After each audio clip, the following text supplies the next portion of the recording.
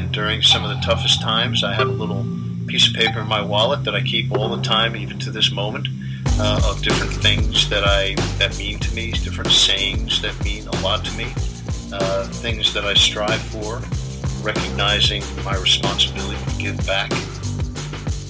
Reoccurring mantra I got into in college where I would just say, I'm going to break the mold. 2 days after my second injury, my dad flew out to Indiana and we drove home. Went right up to my room, slept for a day, and then I woke up the next morning, I spray painted my wall, no quitting me. I remember, there is no quitting me, and I won't give up. The number one thing you gotta remember is you're transferring energy. And whatever energy you got is the energy the viewers are gonna have.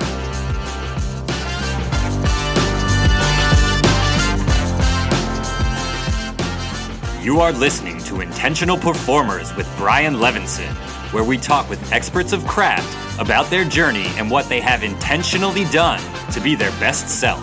As we talk with them, the hope is that we uncover intentional gems that you can use in your life.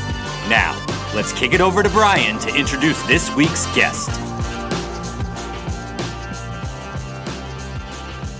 Hello, everyone, and welcome back to the Intentional Performers Podcast. I'm Brian Levinson. So excited to have you with us today as we chat with intentional performers, people that are intentionally living their life or going about their craft in a way that's purposeful, that's meaningful, and that is intentional. So we interview all kinds of different people, athletes, musicians, actors, business people. And today we are going to chat with Tolu Olubunmi. Tolu may not be somebody who is on your radar, but what she stands for certainly is. So Tolu was not born in the United States, but she certainly considers herself to be an American and has worked hard to try to achieve the American dream. She has an unlikely journey from an unemployed, undocumented chemical engineer to a respected immigrants' right activist and an internationally recognized social entrepreneur. At her very core, Tolu is a mixture of an engineer and an activist. And what a beautiful mixture that is. She's really innovative, she's curious, and she's super creative in how she thinks about the world. She is also the founder and CEO of Lions Right, which is a social venture that builds and manages initiatives committed to giving voice and value to the voiceless. So she is just an intentional thinker and an intentional doer. In 2015, she was recognized by the World Economic Forum as one of 15 women changing the world, and she is a founding board member of the United We Dream Network and co-founder of Immigrant Heritage Month. Tolu serves on the World Economic Forum's Global Future Council on Migration and co-chairs Mobile Minds, which is an innovative initiative advancing cross-border remote working as a 21st century alternative to physical migration. So Tolu has put her heart, her soul into helping immigrants. If you've followed the news at all over the past 6 months, you have certainly learned about Dreamers and DACA, and Tolu is certainly an activist for those people. She's been a featured speaker at the White House, the World Bank, Barnard College, at Columbia University, New York University, and the U.S. Congress. So she is an incredible speaker, and she molds and meshes her journey, her story, which she's going to share with us today, and the knowledge and the wisdom that she has learned through the years as an activist. Tolu is just a warm spirit, a warm soul. She's incredibly bright, but she's also incredibly engaging. And I know that our country is better off to have people like Tolu on our side. So when you like this conversation, and I know you will, please share it. It's a great opportunity to put a face, or in this case, a voice, to something that is very serious and is obviously a big deal right now in our society. So we go from lighthearted conversation to in-depth dark conversation. We talk about philosophy. We talk about the way that she sees the world. And I know you're going to love this conversation. When you do, share it on Facebook, Twitter, LinkedIn, wherever it is that you're social. And I know Tolu will be grateful for that. And of course, if you enjoy this conversation, if you could subscribe to our podcast, we'd be forever grateful. And of course, if you can pass it along to some friends and family members, it really does mean a lot to us. But without further ado, I'm so excited to present to you and share with you Tolu Olubunmi. Tolu, appreciate you coming into the office and chatting with us, sharing your story. I know it's an inspirational one. When I learned about you, I think your story is inspirational, but I think one of the things that makes you special and unique is your way with words. So I actually wanted to start there. Where did you start to develop your way with words or your interest in words? Yeah. Thank you. First, thank you so much for having me. I'm thrilled to be here and super excited to chat with you. So words, interesting, because I'm a scientist at heart, right? I wanted to be an engineer since I was 8, and that was my passion. I didn't settle on chemical engineering, which is what I ultimately studied until my sophomore year in college, when I took chemistry, and it was hard. But I loved it and decided I want more of that crazy, difficult, whatever it was in my life. And so that's how I really settled on chemical engineering.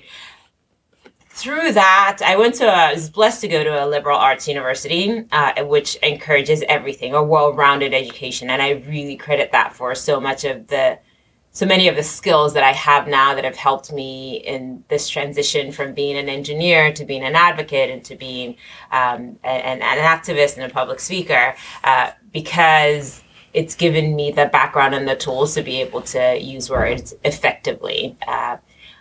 I was a reader when I was younger. I wrote poetry when I was younger. When did that start, poetry? When did that start?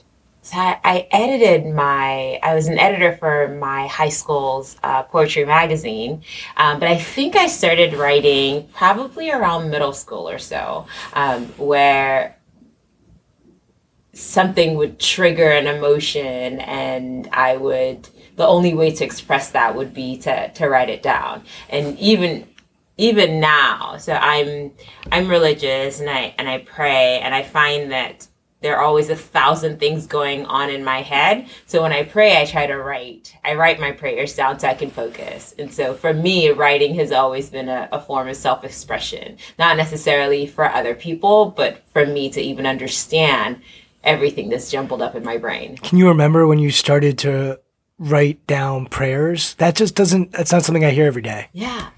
So I started journaling when I was in high school, and then that transitioned, and it's fairly recent, turning the journaling into writing down my prayers. And that really started probably about 10, 15 years ago. I guess that's not so recent. In my head, it was like, it's really recent. And I'm like, 10, 15 years. Oh, that's a long time. When you say journaling, are you carrying a journal around? Are you intentionally doing it in the morning, in the evening? When are you writing? When the spirit moves me. So anytime. Anytime. I don't carry, because my journal is so personal and so private, I am super paranoid when it comes to like losing things. I don't carry it around with me. I take it to church with me sometimes, but I don't like carry it around with me every day. But I do always have a notebook with me, because you never know when inspiration strikes or when someone says something you want to remember. I also always have my phone and take notes on that. And sometimes you say something to someone that even enlightens you. And you want to keep that because you're like, wow, I just said that. And let me understand what I just said, because that is really incredible and encourage in a way that I didn't even know I could encourage myself. So I write all of those things down. And most of the time, inspiration kind of hits me in the middle of the night. I think when everything is quiet, when you're not, it's not just the quiet, because you can be quiet during the day, but then you're also not expecting interruptions. You're not not only are you not being interrupted, but you're also not expecting it, which I think psychologically leaves you in a space to be more open and receptive. And so at 2, 3 a.m., my phone is not ringing. There is no email that's coming through. It's just me and my thoughts. And I tend to write things down then. So when you wake up in the middle of the night, you have some inspiration, you'll write? I keep a piece of paper and a pen next to my bed, always. That's awesome. And let's go back a little bit. So you mentioned religion, passed down from your family, or where did that start for you? So religion, yes, definitely. I grew up in a Christian home with both parents. I grew up in Nigeria. Grew up in the Anglican Church. But for me, the relationship that I have now with my faith is very different from what I grew up with. It is not something that was passed down. It is something that has evolved and I have discovered on my own. So I have a very rich, very personal relationship with God, and it is uniquely my own. And I relate to God in my way, in a way that makes sense to me, and in a way that makes sense to me and anchors me as I need to be. And I find that the best way the way to get the best out of religion and your faith is to have that relationship that with whomever it is or whatever it is that you believe in, that is not anchored to other people, but anchored in your direct relationship. When did you sort of come to that wisdom? Was that something that it's not something you grew up with? No, it's something that came with a lot of heartache. My immigration status really upended my life in so many ways. It isolated me in a lot of ways. It isolated me and cut me off from the life that I thought I always wanted and worked really hard for. It isolated me from my friends because I didn't feel comfortable sharing my secret with them. And in some instances, I didn't want to feel judged about that. And so there was some shame associated with it that I had to work through. And it isolated me from my family because I'm the only undocumented one in my family. And so they don't really understand, right? It's like they're empathetic and they care and they love me, but no one really gets it when you've been a planner all your life and you've dedicated yourself to pursuing your dreams, knowing that, if I did, knowing and always believing that if you work as hard as you know how to, if you follow the rules, if you do all that you're asked to do, that you will be rewarded in the end with not everything you want, but at least not stripped of everything that you've ever wanted. That put me in a very difficult and isolating place. And I could have just gone into my own head. And I did at times go into my own head and retreat from the world.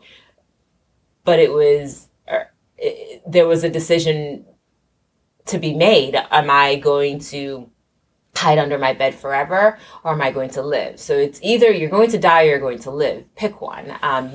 There's no middle ground. And choosing to live means living the life you've been giving and trying to make the best of it however you can. So let's back up a few steps. Sure. Walk me through what life was like for you as a kid, and just paint that picture. And then I want to come back to what you're talking about, which is this notion of sort of not being alone, but feeling alone is what it sounded like. But walk me through and paint that picture for us, because a lot of people don't know your story. Yeah. So share it with those strangers so they can get a sense of where you were brought up and what you're sort of alluding to now. Yeah.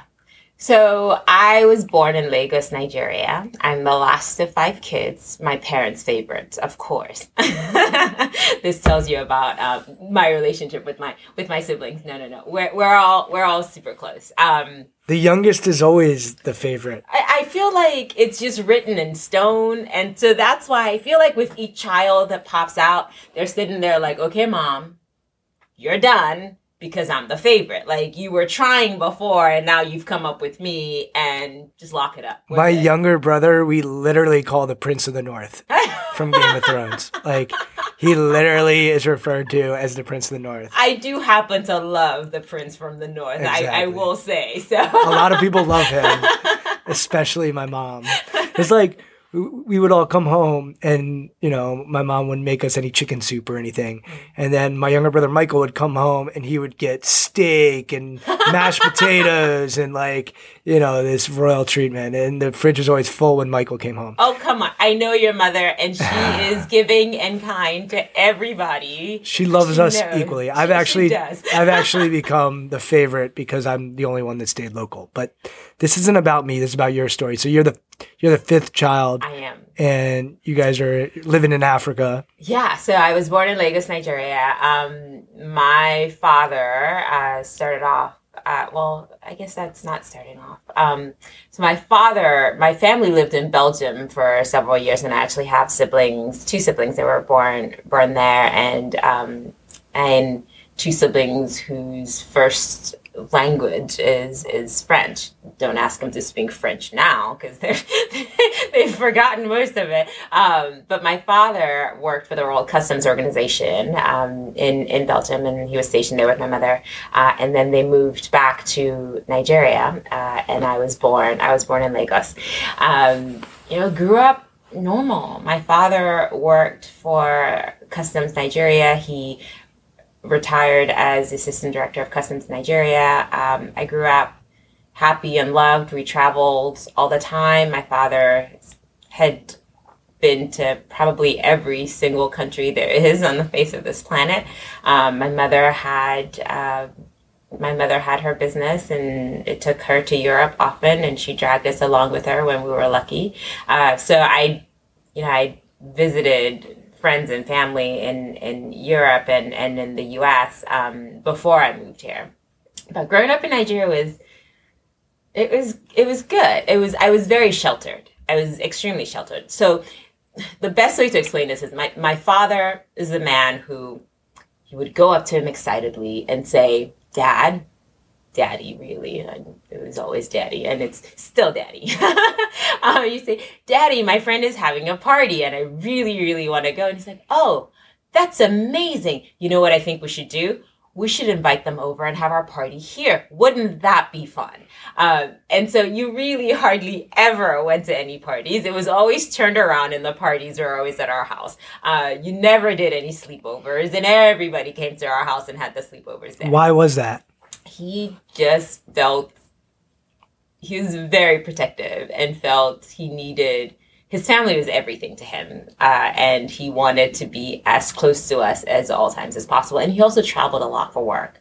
And growing up, my father often lived in a different state than us. And when he wasn't in Nigeria, he was in other countries and in Europe and Asia or whatever. So he'd be traveling a lot, and when he got home, he wanted to be home. He wanted to be home. And he wanted to take care of his kids.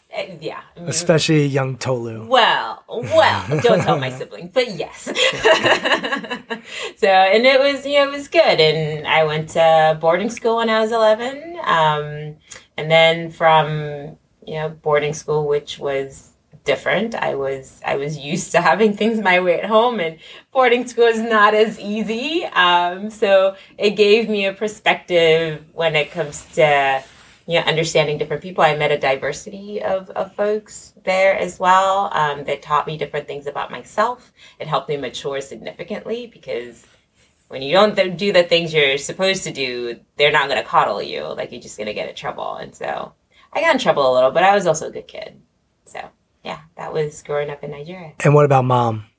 Mom is amazing. Mom is the hardest worker you'd ever be lucky to meet. She is an incredible, incredible woman who is self-taught in so many areas, and who built just a life and a family that, from where she came from, she shouldn't have had access to, but she did, and she made it happen. She's, a woman of faith and just an incredibly beautiful, beautiful human being. So love Mom. And how do you end up in the States? So my brothers were here. My brothers were here and came out to the U.S. for college. My sister went to law school in England, and my brothers came out to the U.S. for college. My brother went to Howard and played football for them, and little Tolu was home by herself and wanted to... Time out real quick. Yeah. your brother goes to Howard to play football. Where did he start playing football? He played football at Howard. He didn't go to Howard to play football. He went to Howard to go to school, which is what my mother would say. But he ended up playing football. So here, yeah. He didn't play football he's not playing football. No, he did not. He started playing football here. And he still plays like games. He's taken his passion. He no longer lives in the US, he lives in the UK now. But he's taken that and plays like games every Sunday in the UK. And I'm just like, okay, just take your football wherever you go. And when you're saying football, are we talking about American football? Football. American football. American football. Yes, not soccer. So he comes, I just want to, because I'm a sports guy. So Yeah. he comes to Howard. He didn't play football growing up. No. And he just walks on to the football team? I think so. And he just figures it out? So he came when, yeah. Howard's basically real football. I mean, it's not like... Listen, I'm way more impressed than I've ever been right now. I have no idea. I just know that he played football at Howard. Now I'm going to have to go home and like FaceTime him and ask questions and be like, dude, okay, so you are kind of impressive. Yeah, so like the questions are, what position did you play? Okay, what position? Okay, what right. else? And I should be taking notes right now. Yeah, like how did you figure out how to play that position? I'm assuming he was a good athlete. Yeah. Did he play soccer growing up? You're asking me to remember things about other people. Like, I know. You're like you had it. You already had your script set on like, this is what I talk about, and my job is basically to try to ask you the different questions. No. But what's most interesting is because this is super new to me. I don't talk about my family publicly often. I share little anecdotes here and there. This is the most I have ever talked about my family. I talk about my dad. Some, but I just I'm so intensely private. Yeah. And I know, I understand the need to share my story. And I started sharing my story because I understood the impact that it had in moving the conversation forward. But I'm super protective of my family and of their stories. And it's their story. But my brother has an amazing story to tell beyond just played football without having played before for Howard. Now see how I'm weaving that in. I'm very impressed with him. But he is. I've never met a more positive human being in my life. He walks into a room. I always say he walks into a room, smile first. He makes everybody happy. There's never a bad situation. He's been through a lot in his life, but you would never know it. He's always smiling. He's the only guy whose flight gets canceled at Christmas, is dealing with airlines for hours on end, losing money on a hotel that he'd booked in Jersey because of the storms that was happening. And he's like, yeah, I'm getting to hang out in Florida for a little bit longer. It's awesome. It's fun. And he's smiling and joking. And I would be cursing everybody out if it were me. Is that more like mom or more like dad? Oh, neither is that positive. He is uniquely him. Mom definitely rolls with it. She just, stuff comes up and she's like, okay, plan B, let's go. Dad he passed away about 10 years ago. Very, very much the intellectual, very methodical. I'm a lot like my dad. Things are done. When you said the word, I'm very protective and private, and you were describing dad not letting you guys go out to these parties, I was thinking, all right, that apple doesn't fall far from the tree. Yeah, my poor kids, whenever they come, it's going to be like, yeah, you know what your grandpa used to say? Let's have the party at our house. Yeah, so definitely I'm more dad. But I'm learning there's such beauty to be learned from folks that can roll with it and keep a smile on their face even through worse circumstances. I'm learning a lot from mom and just kind of pushing, and she's such an intense hard worker. She can just outwork anybody, including me. So learning stuff from her, and then from my brother, having been through so much, and still you can't mope with him around, which is very annoying because there are many times where I just want to pout and I want to cry and I want to be sad about my life, and he's like, yeah, that's cute. get up and let's go do something about it. So he there's a lot to be learned from him. Well, we won't go too deep into him and the rest of your siblings, but I'll go back to you. So you mentioned that you were the only one that was not a citizen when you came over. Just explain that a little bit, how you come up, how you end up here, and just your story as an American. So I came to the U.S.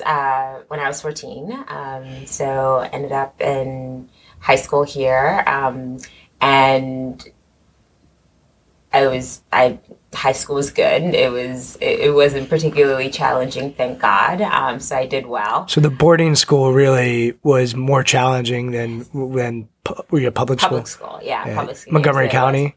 PG County. PG County. Yeah. What high school? Laurel High. Okay. Yeah. So so that was, did my AP classes, and my plan was always just college. And so that was just What was it like coming here at 14 though? You're not at a boarding school. You're at a public school in PG County.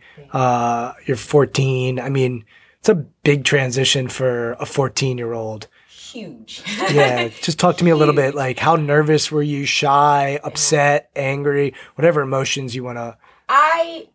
So I was excited to come. I visited, and I loved my siblings, and they were here. And so your family's all here, but you're in boarding school over there? My parents never moved to the U.S. Okay. So my parents continued to live in Nigeria, even with my siblings here. Okay. My brother always joked that we were a party of five without the dead parents. Remember that show from the 90s? Yeah. So it was us without our parents.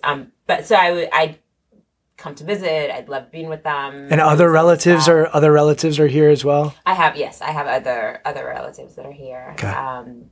But, so I'd come to visit, and I'd always want to stay longer and want to be with my siblings. And so when I moved, I was excited about that. But it's interesting how folks would think that you'd get away with a ton more living with your siblings than your parents, but no. They were way stricter than my parents. I didn't get away with anything. I had to do a lot more dishes than I ever had to do growing up. But at 14, it was complicated. I was happy to be here, but I missed my parents. I missed my life back home. I missed my friends, but I really had to. I was also eager to see what life could bring in this new adventure. And so I did not shy away from embracing it fully. One thing that I will tell you though is, so when I came here and I had an English accent, and I had visiting the US, and it was always considered, oh my gosh, that's so awesome and that's so cool. But being a high school student from Nigeria with an English accent did not go over well. You're different. And it was, oh my gosh, every word I said was repeated. It was completely unpleasant. And unluckily for me, the summer I came was the summer that Clueless came out. Oh, man. Yeah, I know. You see where this is going, don't you? Whatever. Yeah. So I learned how to, quote, speak American. Yeah. California American. I went all the way from British to Valley Girl. It was fantastic. I went as if, whatever. It was beautiful. That's part of the journey, right? The immigrant story, hard work, perseverance, and a fake accent. Yeah. So that created some issues, and I had to adjust. I think I've gotten my American accent down now. I think I'm pretty good where I am. I think I'll stick with this. But it was hard. It was a completely different culture. From what I was used to. And so learning this new way of life was challenging at times, exciting at others, but I always looked forward to the future. I'd known what I wanted to do is be an engineer, and I knew that college was in my future. When did you know you wanted to be an engineer? I was 8. Why? How? Where does that come from? So as overachieving Nigerians, there are only a few professions you're really allowed to aspire to. So you can be a doctor, you can be a lawyer, engineering came later, you can be an engineer. And I think they've added maybe one or two more, but that's really about it. But for me, I was the girl that always tinkered with everything. I asked a ton of questions and I wanted to know how everything worked. I remember it was probably about 6 or 7 when I discovered the credits at the end of a movie. And I was fascinated by them. I'd have dreams that would have credits at the end of them. I don't know what that says about my psychological strength, but we'll leave that on the back end for someone else to deal with. But I would just think about the credits, and then I was like, okay, they put the VCR in the cassette player, and I'm aging myself completely, and I don't even remember all the terms anymore, but the cassette tape into the VCR, whatever. VHS. Thank you. I got your back. There we go. I appreciate the support. And so I thought, well, it's obviously coming from that. So I took out the tape, took a piece of paper, wrote on it, opened up the tape, put it in there, expecting to see the words on the screen. Needless to say, I broke the VCR, and my mother was not pleased. My father was the one that was always like, ask more questions. That's fantastic. Break something. Great. Figure out how it works. My mother is like, I paid for this with money. Do you have a job? No, you don't. Quit it. So but your dad, who you align with in a lot of ways, did he have that curiosity that sort of, hey, fail, figure it out, learn, grow? Is that comes from him? Absolutely.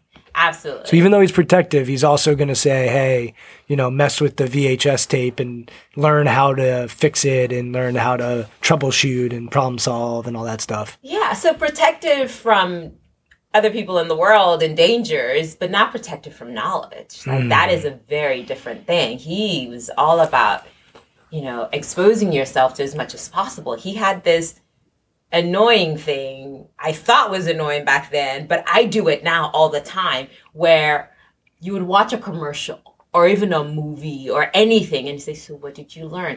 And it used to annoy me endlessly. It's like, it's a movie. Like, come on, I'm not supposed to learn anything. It's Clueless.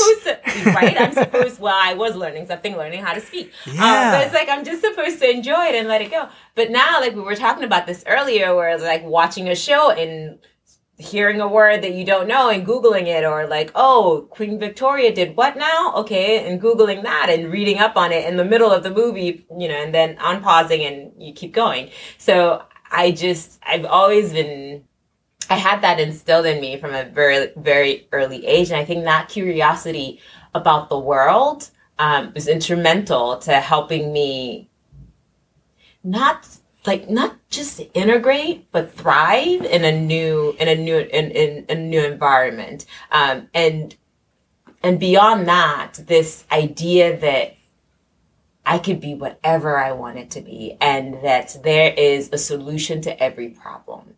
When you said not just integrate, but thrive, what do you mean by that? So integration is absolutely important. And I think a lot of, immigrants are the most incredible people that you'd ever meet in your life, because it takes such intense courage to leave everything that you've known and move to a new place and own that new place as your own and create space for yourself in this place that might already have been overcrowded.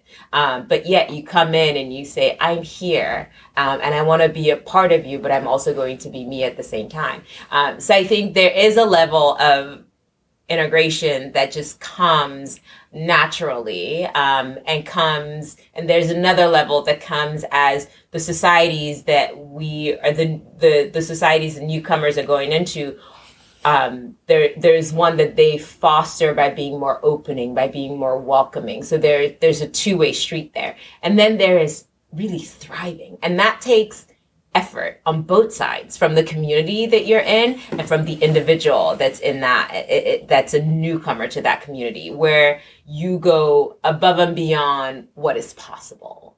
And that, I think, is where beauty lies for a lot of people. I love that. So I use it let's just use adversity as a word, because anytime you're going to pick up and move, there's adversity that comes with that. And so I always say there's 3 types of reactions or responses to adversity. There's a victim who will say, why me? There's a survivor who will say, it is what it is. And then there's a thriver that says, watch this. And as you're describing thriver, that's how I think about it is, all right, watch what I'm going to do. And I'm even getting like a little emotional physically as you're telling the story, because my grandma came over here on a boat. She was in the Holocaust, and she comes over on this boat, and there's an American soldier, and they're pulling into New York, and the Statue of Liberty is there. And the soldier says to my grandma, ma'am, you have no idea how happy I am to see that lady again. And my grandma looks to him and says, no, sir, you have no idea how happy I am to see that lady. And I literally got chills as I just told that story, but I think it's true. Like, my grandma then, at some point had to get rid of the victimhood of what happened to her family and losing siblings and being separated to, all right, now I'm going to do what I need to do to survive. And then at some point she shifted from survivor to thriver, and all right, watch what I'm going to do. Watch the family that I'm going to create, and watch this life that I'm going to make for myself. And I think we all should aspire to thrive. I think so. And I think it's an evolution, right? Like, you start in a place, like, we're all human, we're all normal. And I have days where under my bed is my favorite possible place to be, and not here speaking to you and sharing my story. But there's an evolution, and like you said, in not staying in that place where you move forward and you learn lessons. Right? You can't really truly move forward if you haven't learned the lessons in the previous situation. So when you learn the lesson about what happened to you, and you recognize what happened to you, you're not hiding away from it. You're not saying it didn't happen, or it was not as horrible as it was. It was horrible. It was terrible. It should never have happened to you. Okay. How do I take what I've learned to help me move to a better place, but also, and more importantly, to support others? Because that is it. Like, if your pain and your hurt does nothing to improve the lives of those around you, those that you may know and those that you may never know, then was it really worth it? Yeah, and to be clear, I think there's a time to be a victim, there's a time to be a survivor, there's a time to be a thriver. And to your point, this notion of service and serving other people often is linked to gratitude and feeling grateful for whatever opportunity I have. And now I have an obligation, or that's a strong word, but a desire to help other people and to serve others. But yeah, I think when you talk about integration and thriving, that just made me sort of think about her. Yeah. And I think we all are, for the most part, children of immigrants. It just depends how far back you want to go. So it resonates with me for sure. I want to kick the ball back to you and find out. So you want to be an engineer. You know that the U.S. is a great place for you to get an education to make that happen. You do well academically. Talk about your college experience and what it's like to go off to a good university and study. So I had other plans. I thought that I was going to go to big engineering school, or I was going to go to Princeton. Is Lehigh the school or no? No. So I got into the engineering program at Maryland, and also Virginia Tech. So those are two big, really good engineering schools. And then Princeton was the first choice. And it was quite interesting how faith kind of comes into certain situations. So I guess that was either 11th or 12th grade. I don't remember now. I think it was the 12th grade. Being in the top, I think 1% or so, 1% or 5% of my class, I'd been invited to this college fair specifically for those in the top 1% of their class. And I went with the express mission of talking to the recruiter from Princeton. But before we left, my guidance counselor had said, there is this school, Washington and Lee, and it's a really good school, and they give money. And I had, I couldn't afford college at that point. And when she gave me options of, well, you could not go to college or something like that. And I was like, yeah, well, how much does it cost to go to college? If I need to invent something, then that's what we'll do. Like, that was my mindset of, what do we need to do to make this work? Because obviously not going is not an option for me because I want to be an engineer. I kind of need it. If I wanted to be something else, then that's a different conversation. So I went to this college fair, and the line for Princeton was out the door. And the poor guy there that was talking to them was just like inundated with folks. And the Washington Lee recruiter was all by himself. And so I'm like, okay, I'm waiting for the line for Princeton. But then my counselor told me about Washington Lee. He's just sitting there by himself. Sure, I'll go say hello. So I went, I said hello. We ended up chatting for a while, and then they recruited me heavily and took me out to Lexington to visit, and I fell in love with the school, particularly the view from the Walmart. So I'm a city girl, always been a city girl. I was in the country in beautiful Shenandoah Valley, and there are trees and leaves, and I'm like, whoa, look at all this green. And then on campus, meeting incredible students, meeting professors that would actually know my name. I would be one of maybe 15, 20 students in their class as opposed to one of, 500. And you would have dinners at your professors' homes. Like, that really started to connect with me. So I thought I wanted to go to a big school, but then all of a sudden the small school was calling me, and I got into Washington Lee. I was blessed to have it paid for, and there was an opportunity to just learn as much as I could and do as much as I could. And I settled on chemical engineering my sophomore year. As I mentioned, I took chemistry, and it just was so incredibly difficult that I loved it. And I wanted more of that challenge in my life. All right. So where does the challenge? So I've had other people come on this podcast and like talk about, yeah, that was challenging. And so I just wanted to do that. But I know so many people, including myself, who often, when we're challenged, specifically in academics, let's just use math and science, because I think a lot of people are challenged in those areas, myself included. All right, so I'm not going to take any of those classes. Like, I'm just going to do, liberal arts or whatever. Why is it that you were like, I loved it? All right, this is hard. And you sort of hit on this before when you said, I came over here for high school and it was pretty easy and it wasn't really challenging. What is it about challenges that you go toward them rather than run away from them? So not all challenges. You can just ask my yoga instructor. Total joke. Well, yoga is a really good example because I literally was talking to someone yesterday who said, I love to do Pilates and I'm doing some yoga, but I really don't like yoga, so I don't think I'm going to keep doing it. So that is a good example. We tend to say we're not going to keep doing it. Yeah. But I'm assuming you're still doing yoga if you said my yoga teacher. I love yoga. What I don't like is this boot camp that I started going to for a minute there. I've quit. I keep promising to go back, and I will, but that was painful. So let me reframe the question then. Mm-hmm. What is it about that challenge that drew you? See, I had an answer to the chemistry class. Yeah, the chemistry. Oh, the chemistry Let's go with chemistry. Okay. Forget yoga. We'll move on from yoga. Why are we talking about my workout regimen? Less entertaining. So the chemistry class, it was chemistry. I never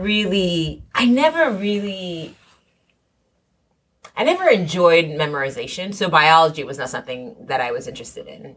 I've always loved the sciences. Biology was not, so it made sense that I gravitated towards engineering because it is about stripping things down and figuring how it works, putting it back together, and then, figuring out the world in that way. And chemistry did something similar to me, and where chemistry explained to me what makes me, as in, how am I standing here physically? What are the pieces that came together to form this? And how does this transition to this? And that to me was intriguing. I think it's part of me always loving those like whodunit type investigative shows where it's the mystery of it. I think it's the mystery that's unearthed by chemistry and by physics and engineering that drew me to it and to the challenge. So that to me, regardless of whether I was good at it or not, that was intriguing to me. I wanted to know more. I was like, You're curious. Gosh, I'm very curious. It was like, that was fascinating. And so I knew I wasn't good at it. And I am not one of those people that sailed through chemical engineering. No. It was hard. I worked hard for that degree. But that was okay because... And did you have a vision of where you were going to take that degree? Did you know what you wanted to do with it? I knew for certain that I was not a stay in the lab kind of person. And so I did my lab work. I did my internships and all. But I would always... Even my professors would always say, "Oh wow, you write so well and you speak so well. Like, you know, you're not the typical engineer." And I'm like, "Oh, you know." So I kind of knew that I was always and still am a people person. Like I love the interaction, the communicating, the teamwork. And so sticking me in a lab by myself would have been a waste of some of my core skills. So the idea was, okay, I'll run my own engineering firm. I'll pay my dues. I'll be in the lab for a few years. And then ultimately I'd run my own engineering firm. So that was a vision. So I was either going to go to business school or go to law school and then run my own engineering firm. Was being an entrepreneur or being a CEO or being a leader or working for yourself, were you drawn to that? I think so. You know, being born to two parents that are strong leaders. My mother is a very, very strong woman and, you know, very opinionated and can command a room. So having her as a role model, and then, of course, my father, who did so many incredible things and pioneered so many incredible things for Nigeria and for Africa as a whole, I kind of had no choice. Kind of was in the blood. But yeah, it's that there is that element of it. So there was a difference where in college, before all the struggles and everything that I've learned over the past few years with the work that I've done, before that, being a leader was getting to being in charge. That was what it meant to me as a teenager. Now, I understand completely that to be a leader, you have to know how to follow. To be a leader, you have to know how to inspire. Being a leader is one of the hardest jobs you could possibly have because it demands so much more of you. Like, heavy lies the head that wears the crown. So true. You know, it really is like, as the leader, it is not I'm the star. It is a very sober responsibility to the folks that you are leading, to the folks that you are helping achieve a mission, achieve a goal. So it's amazing the difference having adversity in your life makes in your thinking and how you see the world. You know, there was a time when the world was pretty black and white to me, and now I see a lot of shades of gray. You know, it makes you more understanding. So take me from then to now. Yeah. You graduate from there. Walk us through what comes next. So graduated, soon after, realized that I'd lost access to my legal immigration status. And I had to figure out what to do. I went to a whole bunch of lawyers, immigration attorneys, trying to figure out, okay, how do we fix this? What do we do? How do we make this work? It's like every problem has a solution, right? And I was told there are two options: a change in U.S. law or marriage to a U.S. citizen. And I quite literally had one attorney tell me, "You're a pretty young thing, find a nice young man and get married." That hurt. That hurt a lot. And it was heartbreaking. After that conversation, I cried for a very long time. And then after I did that, I got up and said, okay, that's not for me. That's not That's not who I was raised to be. That's not what I want to do. Understanding, and I feel like there's a difference in understanding your responsibilities to yourself as a person. That could never work for me. Because even if I was with someone, I was at that point in my life, back then where I didn't want anyone to come rescue me. And so just like, forget the fact that you really should not do that. Just the idea of being saved by someone, it wasn't something that was of significant, of any kind of interest to me. But evolving from there and realizing that, okay, that doesn't work. What did he say was the other thing again? Changing U.S. law? Okay. I don't know how, but we could try. And I found the guy who helped write the DREAM Act. I frankly stalked him until he agreed to meet with me. This is back before we were even called Dreamers. And there'd never been an undocumented immigrant full-time in DC working with an advocacy organization. It just had never happened. And so I went in, I interviewed, and I was like, I just want to volunteer. Obviously, I couldn't work for them. I didn't have the right papers to work for them at that time. And I said, I will file papers. I have an engineering degree. I can answer phones. I can tell you how the phones work. And he was gracious enough and hired me on the spot. And there was an opportunity there to learn as much as I could about policy, politics, and communication. And so there was this new challenge, right? I'd always been a scientist, but I'd been drawn to politics and advocacy because of my own struggles, but also inspired by the 2008 presidential elections, where I felt a call on my commitment to my own citizenship. Where were you when Obama was elected? Oh, the day he was elected, I was with my family. I was visiting family out of state. The day of the day he announced his candidacy, I was in my room and that was when I watched that speech, and I was like, oh, wait, you want me to be part of this? Are you serious? Like, I'm undocumented, right? But I just felt this challenge, this call to not to let this break me, and to choose to do more. And if I feel American in every way, I'm American in every way, but paperwork, it's like, if you're American, then what is your responsibility to America? And the way that translated for me was helping to create an environment that spoke to our highest ideals. Why do you feel American in every way? This is my home. I grew up here. As an adult, I've never lived anywhere else. This is it. I came here when I was 14. I've lived in the U.S. for almost a quarter century.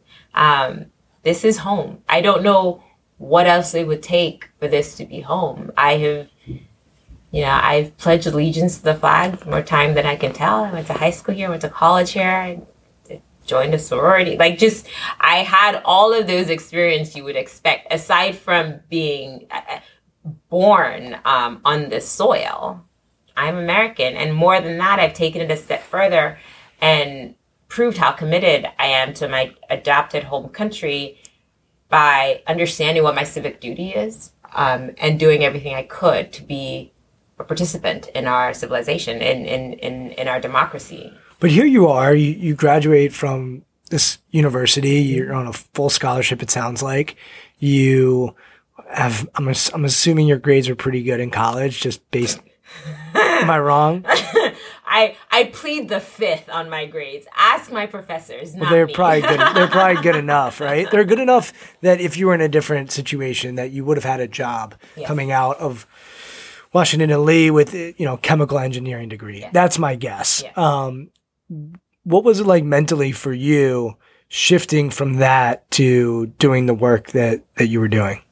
It was heartbreaking. It took years. It took years of trying to figure out other ways. It took years of, okay, am I leaving? Where am I going? And when you're undocumented in a certain country, it makes it difficult to go anywhere else except your home country. And in the middle of all of this, I lost my dad. And so going to Nigeria wasn't an option. When you say you lost your dad, so your dad passes away. My dad passes away. My parents would visit every summer since I've been here for about 6 weeks. And the last time they came together to visit in 2006. He was fine, and 3 weeks later, he passed away. And so you can't go back for the funeral? No. I was the only one that, yeah. Okay. But now you're working in advocacy work, so I'm going to shift away from that. So you're working and you're advocating in some ways for yourself, but also for a part of the population. What have you learned in throwing yourself into that work about yourself? And what have you learned about people and society and just sort of generally speaking? Yeah. I think one of the biggest things is that people are people. Good, bad, or indifferent. We're all people. And we try to put each other on pedestals depending on the situation, or try to put each other in pits depending on the situation. And we're just people. Working in advocacy, I have had the opportunity to meet and work with some of the bravest, most inspiring young people you'll ever have the honor of meeting. Just committed to a right to dignity, a right to a life free from fear, and evolving with that. And coming into a system that is set to work a certain way, realizing, okay, that fails me in every way, and choosing to go into that system and help fix it, not just for you, but for your community and for others around you. I think that's so incredibly impressive and beautiful. I've gotten to know some amazing leaders. Senator Durbin is a man that I respect so much, and has been just a leader on this issue for many years, and has been committed not just to, him and his staff, and Joe Zogby, who would probably not want me to say his name because it's always in the background, but is, oh my gosh, one of the most incredible people you'll ever meet in your life. His office, they're not only committed to the hundreds of thousands that are affected by the issue, but also committed to the one individual. He knows the stats, and he knows the stories, and he knows the names and all of those things of so many, but he can also remember the one and say, oh yeah, my friend, it's nice to see you again. It's so beautiful. He is as concerned about one person as he is of the collective, which is very unique.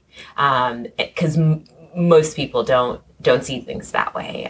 They feel like one is a detriment to the other. So I think, yeah, learning that people are people and that we are stronger than we think. And how about yourself? Oh, so I went from being very self-focused and insulated and just, how do I succeed? How do I move forward? What is my dream for myself? And it shifted that completely, and not just to the outside world, but also to my family.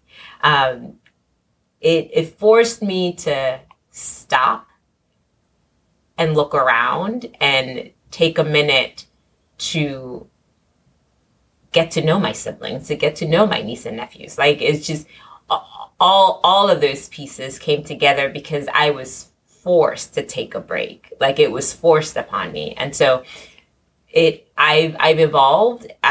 It's strengthened my faith. I'm not perfect. I struggle a lot because I'm still living a very complicated existence, I would say. So it's hard when you're still in the middle of all that is wrong to see all that is right. But I try, and I have beautiful people around me that try to help me see all that is right. Where do you see yourself 10 years from now? Oh, don't ask me that. I can't. I have no idea. Because I couldn't have told you 10 years ago that I would be sitting here with you today. It's just, I don't know. Do you have any idea of what you want it to be? Those 10 years from now questions stress me out because I hope that I will be in the U.S. and I will be a U.S. citizen, and I will be doing amazing things, not just here, but also giving back to Africa and to Nigeria in a very real way and to the broader global community. I definitely want to do a ton of work, particularly in sub-Saharan Africa around poverty and access to education. And yeah, I would love to be doing those things, but concretely. So one of the reasons I asked it was I was curious about whether you would want to be an engineer or whether you would want to be an advocate. Funny story.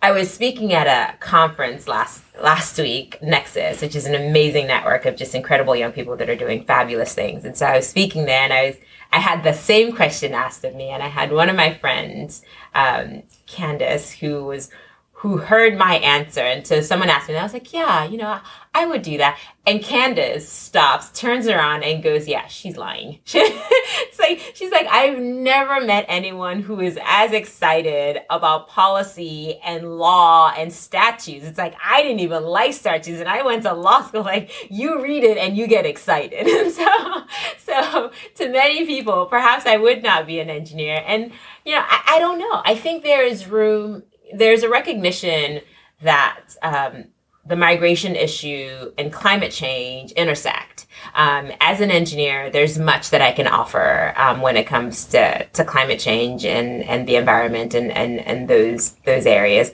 So there is an intersection there. So perhaps there might be something. So I'm going to ask you a tough question. Oh, Lord, like that one wasn't. Well, I'm going to put you into like a hole. So if we have 100%, what percent of you would you say is engineer and what percent is advocate? Wow. So here's how I would answer that question. I would say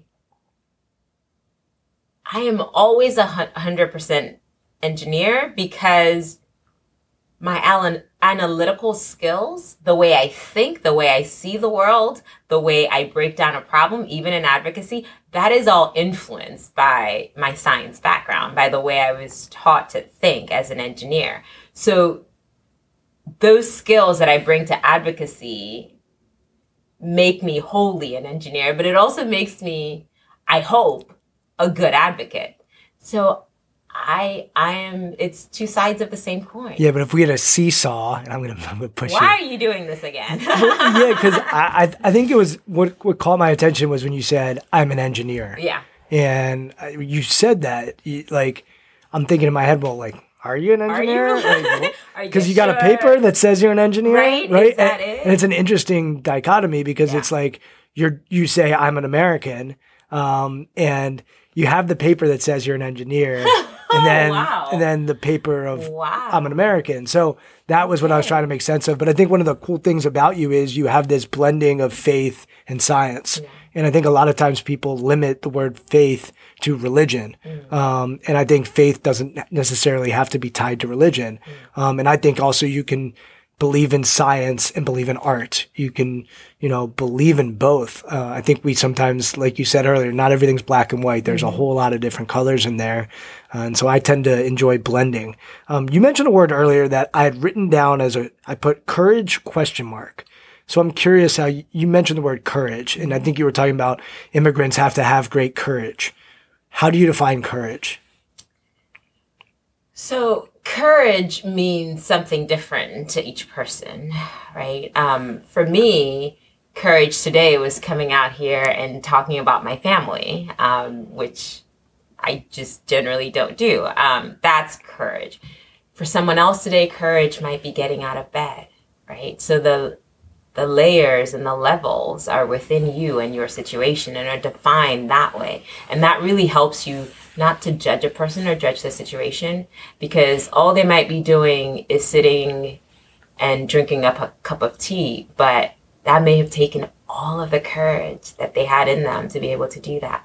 On a broader sense, courage is, going beyond what's comfortable, just going that extra mile to create a better life for you and for the people around you. That's courage, I think. I love it. Is there a quote or a mantra or a proverb or a scripture that guides you? So there's one that guides my work, and my organization, Lions Right, is essentially named after this quote. It says, "Until the lion learns to write, all the stories will glorify the hunter." And that to me means that your story has two sides, and until you take the power and you choose to speak your own truth in your own words, someone else will always tell your story. It also means that as advocates, we have to consistently be encouraging the lion to write, always, because we could inadvertently become the hunter. The other is from the Bible. "He who began a good work in me will see it to completion." And I have to hold on to that, right? Because I am not complete. I am a work in progress. I'm a serious work in progress. Just ask my family. But there's a good work, and I can recognize that there's a good work that has been started in me somewhere. And I just, when all seems dark, I have to trust that he who began that good work will see it to completion. I am not going to end up halfway done. I'm going to be finished and complete when it's all over. So those are both awesome. So hopefully people can write those down and take them with them. You said this before we turned on the mics, which was we met at the ADL Concert Against Hate where you were honored. And it's at the Kennedy Center, and I don't even know how many people there, but it was a full house.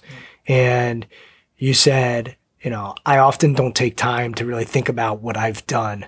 And that sort of speaks to what you're talking about now is like, I'm still a work in progress. I'm still becoming. What do you do to be? Ooh. Wow. Or are you just constantly becoming? I think I'm always becoming. I think I don't, and that's good and bad, not stopping. But there's always something else to be done. And I don't think you should ever be done becoming something. But I do think you should take time to recognize what you've done. And I don't do that as well as I should. That's something I'm trying to learn. And I take opportunities now with people that know me to reflect and to think, oh, wow, yeah, I have come a long way in that area. Yeah, I'm a work in progress in these ones, but I've come a long way in that area and this. And for me, like back to the exercise thing with yoga, like I see that where it's like you start and it's like, oh, I can't touch my toes. And now it's like, look at that. My head is on the ground. Well, what's cool about yoga is it's the convergence of becoming and being, because they want you to stretch yourself, to push yourself, but they also want you to be with breathing and being in the present. Yeah. So it's a athletes love yoga because I think it does blend the becoming and the being. Yeah. So hopefully you'll continue to do that and one day can force me to go and work my 85-year-old body. Oh, come on. It's pretty bad. No, you have to. So my particular flavor of yoga is vinyasa. So when I went to just the regular yoga, I don't know what the regular one is called, where it's just like clear your mind and breathe. Oh my gosh, it was more stressful to me than anything else. But vinyasa I love because it's strength, it's the breathing, it's all of that. And you sweat a little, so awesome, very fun. So I want to give you a platform as we finish up to just promote anything that you want to promote. Obviously, there's a lot going on in the news and a lot politically right now, and from the outside looking in, it seems like a pretty hot moment in our society. But anything that you want to promote, I know you're doing some speaking as well. So if anyone's interested in having Tolu come and speak to their company, or if they're organizing a conference and they're listening, feel free to reach out to me and I can connect you with Tolu.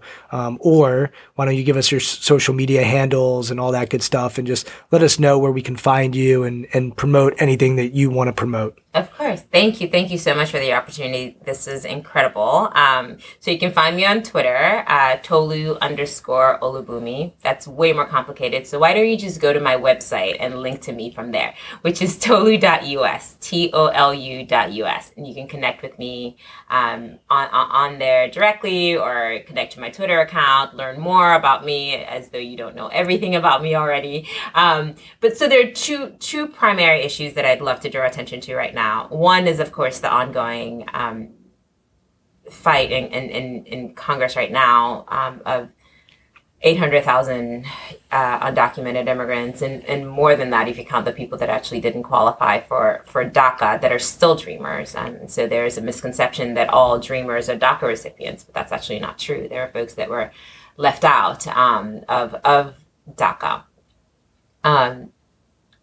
15,000 DACA recipients have already lost their work permits. And losing your work permit means losing your job, losing your driver's license, losing your ability to pay a car note if you have that, losing the ability to put food on the table because you can't drive, you can't go to work. It could mean for certain folks losing their place at their universities. It could mean the difference between being able to get to school and not.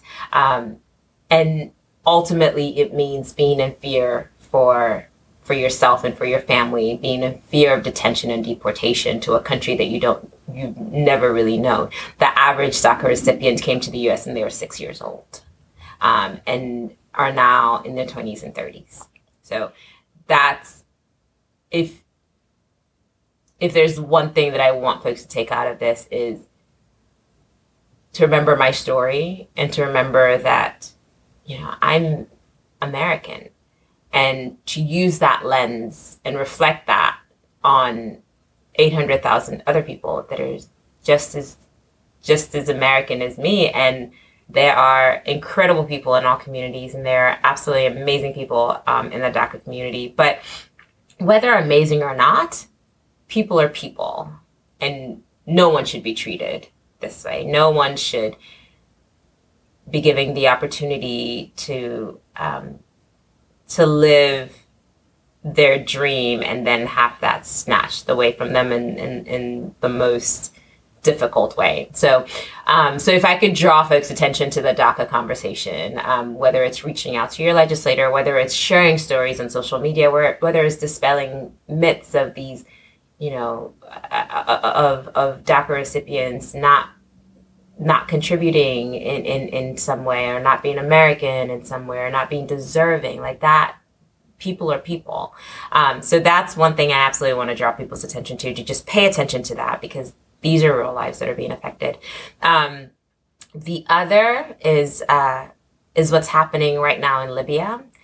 So there is a thriving modern slave trade in Libya, and a lot of migrants that are making the treacherous journey, particularly from West Africa on their way to Europe, some specifically to Italy, are being caught up in horrific situations and are being bought and sold like cattle. This is not okay. This is not okay at any point in our history. It's definitely not okay after we've learned the lessons of our past. So that's something that I want folks to pay attention to. Just be aware of what's happening to other people that are as deserving of life and breath and freedom as we are. So we, I think, covered some lightness, some darkness, but I just want to end by saying thank you. Thanks for sharing both sides of that coin and sharing your story. And courage is a word that I think is attached to you and the way that you're living and the way that you're going about it. And I think your ability to go from lighthearted conversations to deep conversations and to toggle both of those is what life should be all about. And so I appreciate you and thank you. And thanks for being a little uncomfortable with me and also sharing. Tolu has a great big smile. She has a presence about her. If you have never seen her in person, it's just an ability probably similar to your brother to capture a room and to cultivate a room. So thanks for coming on and looking forward to many more conversations. Thank you. This is amazing. Thank you. Thank you for listening to Intentional Performers with Brian Levinson. Here is this week's episode gem. until the lion learns to write, all the stories will glorify the hunter. And that to me means that your story has two sides, and until you take the power and you choose to speak your own truth in your own words, someone else will always tell your story. It also means that as advocates, we have to consistently be encouraging the lion to write, always, because we could inadvertently become the hunter. The other is from the Bible. He who began a good work in me will see it to completion. And I have to hold on to that, right? Because I am not complete. I am a work in progress. I'm a serious work in progress. Just ask my family. But there's a good work, and I can recognize that there's a good work that has been started in me somewhere. And I just, when all seems dark, I have to trust that he who began that good work will see it to completion. I am not going to end up halfway done. I'm going to be finished and complete when it's all over.